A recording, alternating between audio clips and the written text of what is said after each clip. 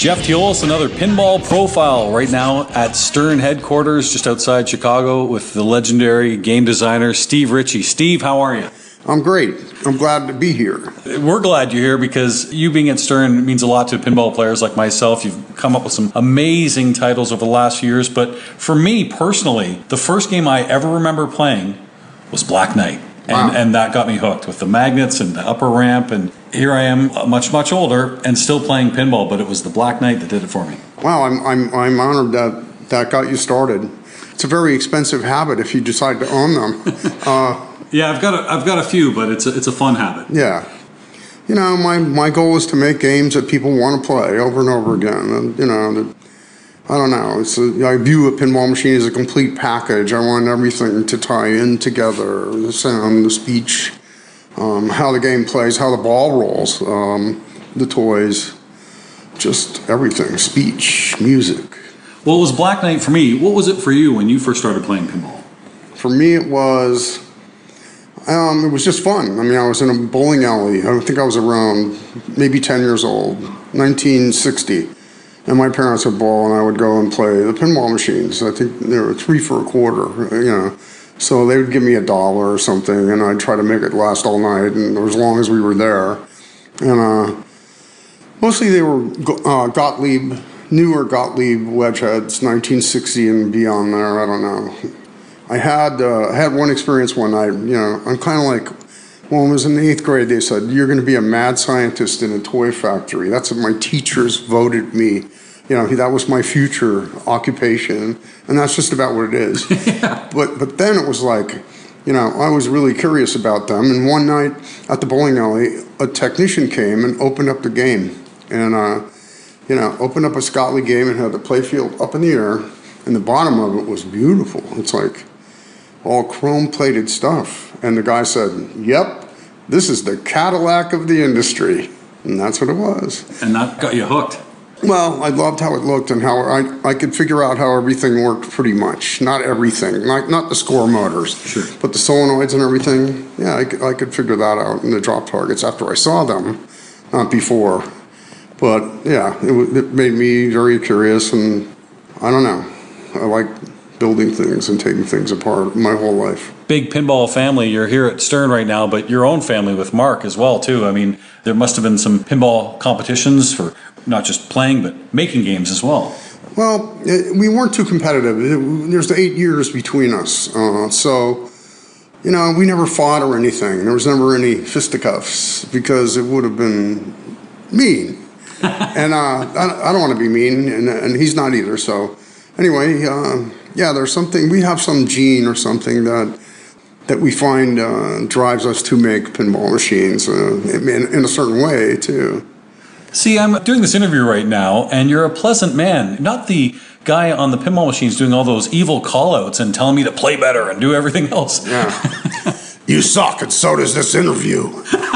There we go. Thank you, Steve. Okay, I feel Do you like doing the call-outs? Because, I mean, they're legendary. Absolutely. Lyman and I especially have fun because, you know, in fact, I've got a new list of insults going. And it's great, too. It's just like, you know, it might be for some future Black Knight game or something. I don't know. You don't know when to use it for yet. But definitely an adversarial kind of thing. And he's mean.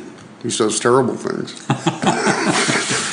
Jeff Teolis with Steve Ritchie. Let's talk about some of your games. Now, when it comes to making some of these games, is it the theme first and then you have to come up with a game, or is it a game and then a theme gets applied? No, it's always theme, and I have to love it. I have to love everything that it's built on, the theme. The theme has to have a musical connection. It has to have it has to have a toy connection. The theme has to be as broadly based a demographic as possible. Like, look at AC/DC. You know, kids from 7 years old, they have them on their iPod or their phone, and up to, you know, my age and beyond, 70-something, okay? So that might be the best demographic of all time, and everybody knows their songs. So it's like, that's a good connection. And then there's, you know, they use a cannon in their show, they use a bell, the train, Highway to Hell, you know, flames. I can see this road burning and it kind of goes into the ground, but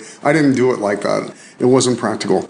So I just think about how the ball's going to roll, what it's going to do, all tied in with our theme. And like I said, I have to love the theme and believe that it's going to be, accepted and fun. And it's like, we have a hard time here. I even do. I'd like to make it another original theme, like Black Knight or something like that. But I think, it's a bit risky.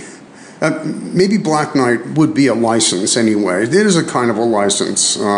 Other games, I'm not sure we get the bang for the buck out of, we get so much publicity and everything attached to whatever movie we pick.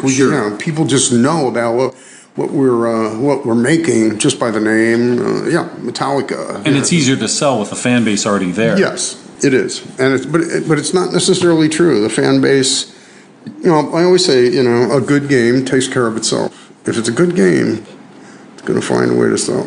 It might take a little while for it to sell because people have to try it out, whereas people would buy a name brand or a theme without even seeing it sight unseen. Yeah, that is true. There's a few people like that, but I think most everybody wants to play the game or experience it before. There's a few guys out there that go, I have to have it. I don't even care what it is. See, for pinball players like myself, the theme is, it's a Steve Ritchie game, I want it.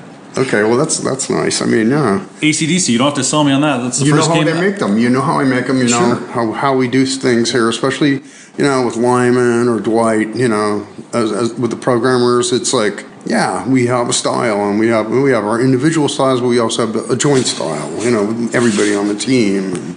How satisfying is it for you to see something like Spider-Man and the demand is huge that they've now made a Vault Edition, another great creation?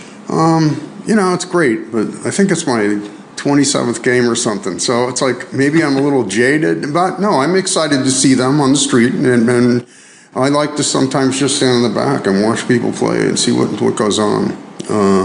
Sometimes I will introduce myself, sometimes I won't. Sometimes I'll just ask them, what do you hate about this? That's kind of a weird question, but it's a good question. What do you hate about this? They'll either say nothing or, the ball goes down the middle too many times or something.